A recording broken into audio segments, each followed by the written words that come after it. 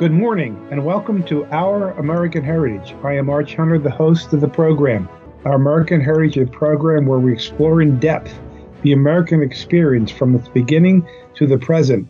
And today our guest is Lindsay Randall. Lindsay, welcome to the program, and thank you for coming. Thank you for having me. Well, it's a pleasure to have you. Lindsay has a bachelor's degree and a master's degree from, tell us, Lindsay. The University of Arkansas in Fayetteville. In Fayetteville. And she graduated cum laude, is that correct? Yes, sir. Okay, I'm not sir, I'm Arch, Lindsay. Oh, yes, Arch. So you graduated cum laude, and I graduated thank you, Lord. So Lindsay has been a friend of mine, I think 5 or 6 years now. And listeners, I can honestly tell you, within the last 2 years, I haven't kidded anybody more than Lindsay Randall. She is a delight to have. She's an enjoyable person. She's a great teacher. Matter of fact, she was Teacher of the Year in her school district this past year. She has boundless energy, a wonderful son, a great husband, and most importantly, she has one of the best, greatest looking black labs in the world named Teddy. That's right. And tell our listeners what his full name is, Lindsay, please. His name is Theodore Teddy Bonesevelt. Because he was born on the 4th of July, and we needed a patriotic puppy name. Yeah, it's a great name and a great dog. So, Lindsay, you're going to be speaking to our listeners about the Battle of Pea Ridge and General Van Dorn. And you did your master's thesis on Van Dorn. Is that correct? That is correct. And I'm curious first, because he is one of the lesser known Confederate generals. What was your curiosity was doing your master's thesis on General Van Dorn? That's a great question, Arch. I was actually just thinking about that question today, because it's been a while since I thought about this. I wrote this thesis back in the early 2000s. And really, I was at first interested in writing about Antietam. But when you write an honors thesis, you have to come up with kind of a new way of looking at things that hasn't really been looked too much into before. And as I began to research, I realized that Antietam has been written about a lot. It was going to be really difficult for me to immerse myself in the research, the primary sources, because we didn't have a lot available here in Northwest Arkansas. But what we do have a lot of available is Pea Ridge information. And as I researched Pea Ridge and got to know Major General Earl Van Dorn on a historic level, I just was completely fascinated by him as a person. And so that's really what drove my research. And first of all, I don't think I told the listeners, Lindsay, that you were raised a Southerner. Yes, sir. Oh, and, Arch. Lindsay, I'm not sir, I'm Arch. Okay. I'm sorry. That's what we do down here, so I'm sorry. I thought if I'm going to start calling you ma'am, if you start calling me. Okay. And you live close to Pea Ridge, is that correct? That's right. I live about 30 minutes west of Pea Ridge. I grew up over on the eastern part of the state of Arkansas on the Mississippi River, but I have lived here in the Ozarks for over 20 years now. And forgive me also, I forgot to tell our listeners, how long now have you been teaching? I've been teaching for 15 years. And you're only 21 years old, so that you started at a very young age. That's right. What would you like to talk to first? The General, Earl Van Dorn? Yeah, I think it works really well to talk a little bit about Van Dorn's background. Because we'll be focusing so much on his role as a commander at Pea Ridge. I really like to be fair to him and give a full picture of who he is. Okay, good. So the floor is yours. Thank you. Earl Van Dorn was born south of Vicksburg near Natchez, Mississippi. He was the great nephew of President Andrew Jackson, which is probably what helped him get his appointment to West Point. But he wasn't really a great student. And maybe Arch, as what you mentioned about graduating, you might feel a little kinship to him. He graduated somewhere like 52 out of a class of 56. He was really low on the honor roll, like the behavior, the conduct roll. He got in trouble frequently for a number of offenses like gambling and skipping church. And so he wasn't the best student, especially when it came to strategy classes, military strategy. He was pretty bored by those. He's really, really interested, though, in gaining a reputation. And so as he's able to, in the 1840s, he joins with the American troops that are going to be fighting in Mexico. And in the Mexican-American War, kind of his first taste of glory comes when the American flag is shot down during one of the sieges that they're involved in, and he volunteers to run through enemy fire to hoist the flag again. And he does it, and he's not injured, and he writes excitedly to his wife about, how great it felt to be so courageous. He's actually a pretty highly decorated officer from the Mexican-American War. One of the sources I read said he's one of the most highly decorated officers of the Mexican-American War. He's injured several times, quite severely, a few times, but he's always one of the first to volunteer to go do something dangerous. And that works really well for him in his next career move, which he's going to be assigned leader of cavalry troops fighting against Native Americans. First, the Seminoles down in Florida, and then later out in Texas against the Comanche people. And so he's going to learn to be successful. He's got to travel quick. He's got to travel light. He needs to use the element of surprise, and he's really good at that. And so that's kind of going to take us up to, the 1850s. He's involved in Native American conflicts. And then as we get into the 1860s, when Mississippi secedes from the Union, he's going to resign his role in the U.S. military, and he's going to become a leader of Mississippi state troops, volunteers. But he's not really feeling like there's going to be a lot of grand opportunities for recognition there. So eventually he's going to resign that position as well and be put in charge of Confederate regular troops. And he's given command of a newly created Army of the West. And he feels really excited about that. He's a personal friend of Jefferson Davis. He feels like it's a real honor. What he doesn't know at the time is he's actually the third person offered the job. The first two, Henry Heth and Braxton Bragg, turned it down. So he's the third choice. But that's kind of what takes us up to this point, the Civil War, where we are. So many listeners just know that Jefferson Davis was the president of the Confederacy, but he has a pretty good military background, political background, before he becomes president of the Confederacy. So there's a lot more to Jefferson Davis than just being the president. So, okay. Oh, absolutely. That's something we'll have to look into. So I'm sorry. Go ahead. Yes, continue, please. No, So totally. You've taken us up to that he was in the Mississippi militia, and he resigns and then becomes an officer in one of the regular Confederate armies, the Army of the West. Okay. That's right. So about where are we now in date and the war at this point? In the timeline, right. So we're kind of up to the summer of 1861. And I want to switch gears just a little bit and talk about what's going on in Missouri, because that's going to play a really important role in what brings Van Dorn into Arkansas. So Missouri, as you and many of your listeners know, is a border state. And as such, it is really divided. There are really strong pro-union sentiments, especially in the St. Louis area, and kind of north of there. And then there are also really strong pro-secession sentiments in especially the southern portions of Missouri. So it's divided. And the Missouri State Guard is going to be your pro-secessionist troops, and then you're going to have federal Missouri troops as well. And the split here in Missouri is going to really intensify through the summer of 1861.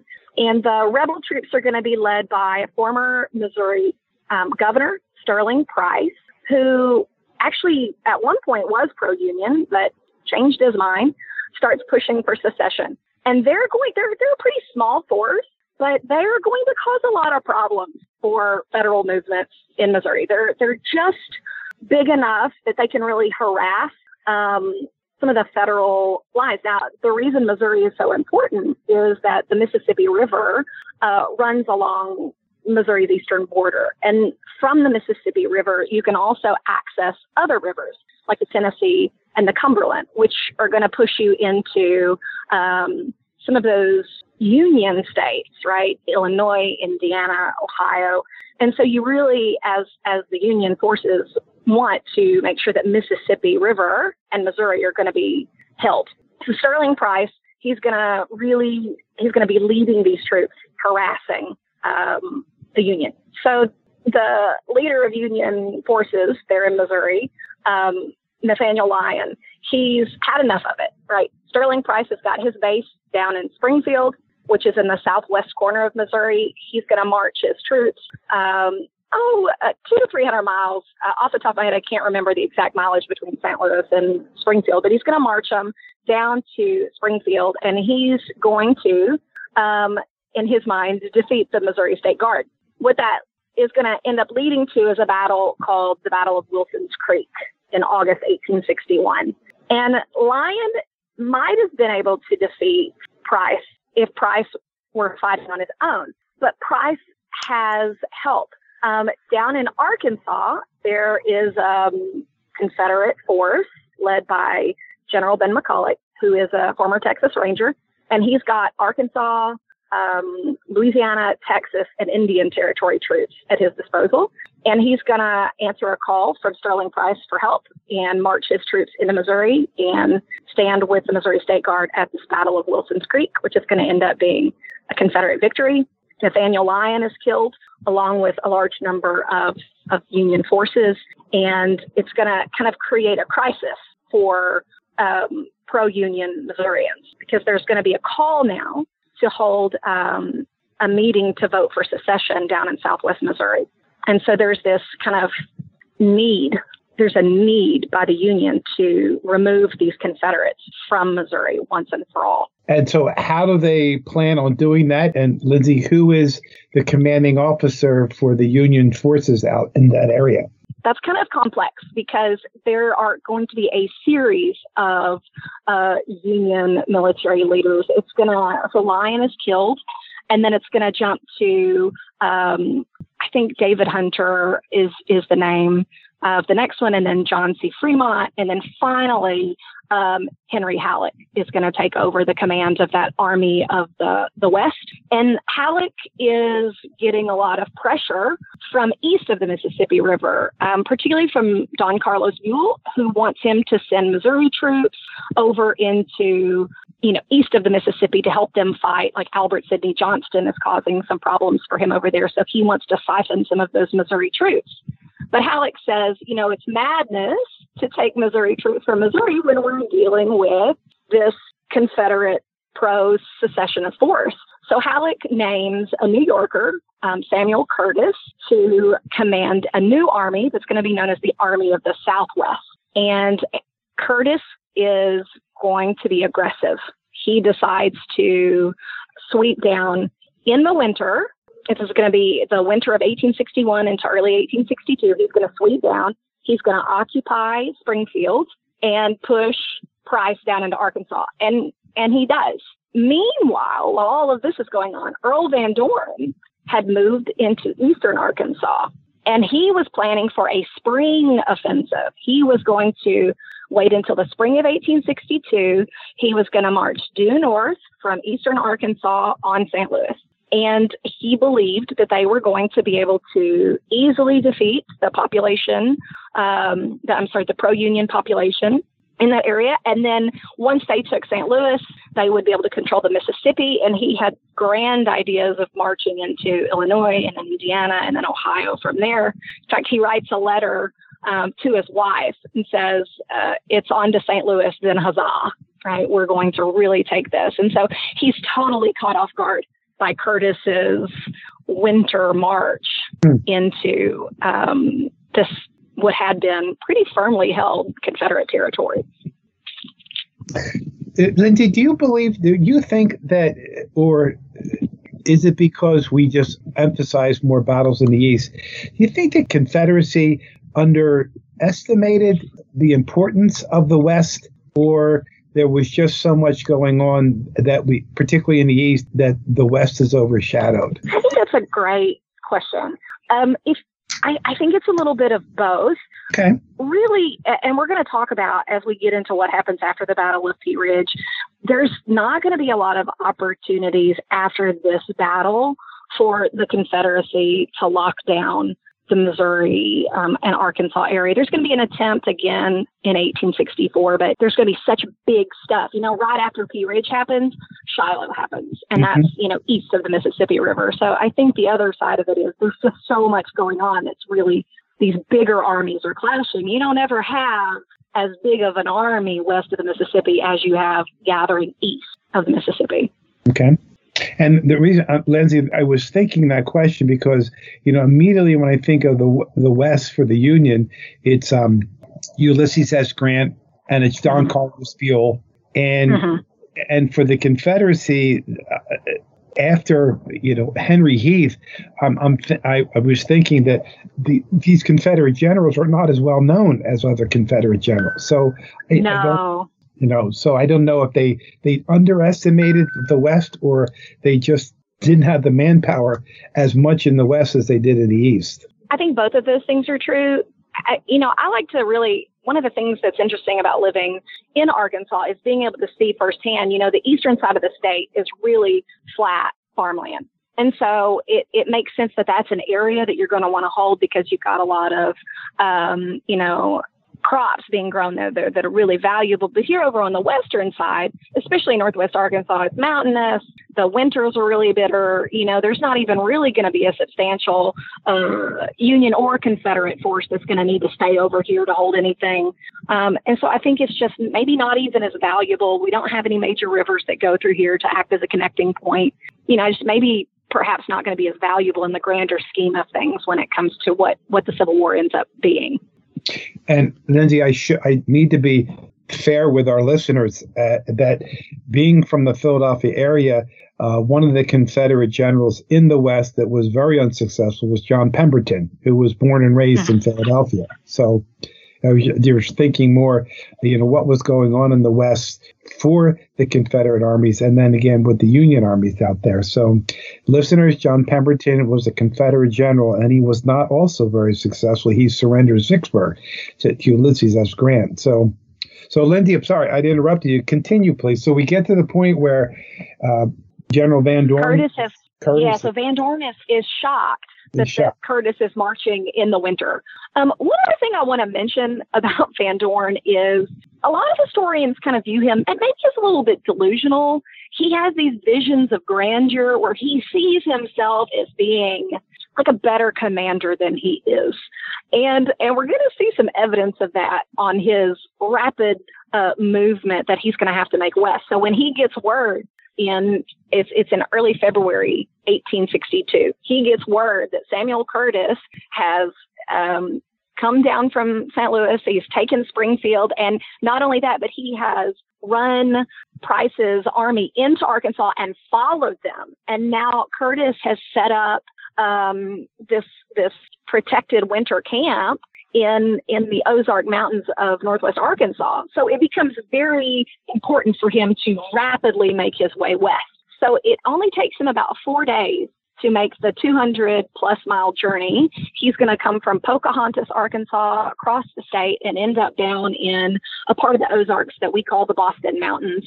And on the way, they are dealing with some really bad weather. It's snowing, it's icy, they have blowing wind. It is not the kind of weather that you want to be horseback riding 200 miles in 4 days through, but he sets a punishing pace. He's a cavalryman. He's used to doing this, back in the 1850s, against native tribes. And so he's okay with the move, but there's an accident. He makes it part of the way across Arkansas, and they come to a river called the Little Red River, and it's in flood stage in the winter. And so they can't, the ford is impassable. So what they decide to do, they're going to swim the horses across, and they're going to cross in canoes. And he goes first, and he's about 10 feet away from the bank. He's just left the bank, and he's thrown from the canoe into the freezing water. He crawls out, back into the boat, gets to the other side, refuses to change into dry clothes. He is just going to show how strong he is. I don't need that. I'm going to ride the rest of the day in these wet clothes. And by the next morning, he's developed a fever and chills, and he is sick for the rest of his trip west. In fact, they have to procure an ambulance for him to be pulled in because he's not well enough to ride. And so that's kind of just, one example of his kind of impetuousness. His rashness is, I'm going to go first before we actually try this out. And he gets burned this over. And Lindsay, you and I both know that there are many generals in American history that had this sense of being greater than really what they are, or having these visions of grandeur, but they could be. And that unfortunately costs a lot of men their lives. Yes, absolutely. So he makes it into. Sorry, go ahead. Sorry, so he makes his trip in 4 days. Approximately how many did he have in his army at that time? Because that's moving pretty quickly for 4 days. Right. So at this point, he's just traveling with a small retinue. He's only got, and this is crazy to me, he's only got 2 men who are traveling with him as subordinates. Wow. And that's going to be one of his failings that we're going to talk about, is he doesn't have people that he's going to put in charge of key things like supply wagons. He doesn't think like that because of his history as this cavalry, quick moving, traveling with nothing type officer. So it's him and his 2, I can't think of the word right now, but his 2 guys who are his aide-de-camp. Aides-de-camp. Thank you. Yes. So he's only traveling with them, and he sets a really punishing pace. They are traveling about 55 miles a day on horseback without taking time to rest, and he's sick. So then they get to the Boston Mountains, and he is excitedly welcomed by the troops that are waiting there. They've got artillery going off for him. They're cheering for him. And when he first stands before them, he introduces himself in just a really bizarre, he says, behold your leader, basically, who comes to bring you greatness and renown. Like, that's literally, I'm trying to find his quote. He literally says, behold your leader, men, who comes to bring you renown and fame. And he's going to play on their excitement, right? We're going to do great. We're going to really show these Union troops what for. But he also plays on their fears of tyranny, right? Because if we don't win, here's what's going to happen. They're going to come in here and they're going to take over your land. One of the things I want to kind of point out here is he is trying to, in this creation of this new army, the Army of the West, he's actually unifying 2 very different military bodies. He's trying to unify Sterling Price's Missouri State Guard, which is more like a volunteer state force, and Ben McCulloch's regular troops from Texas, Louisiana, Arkansas, and Indian Territory.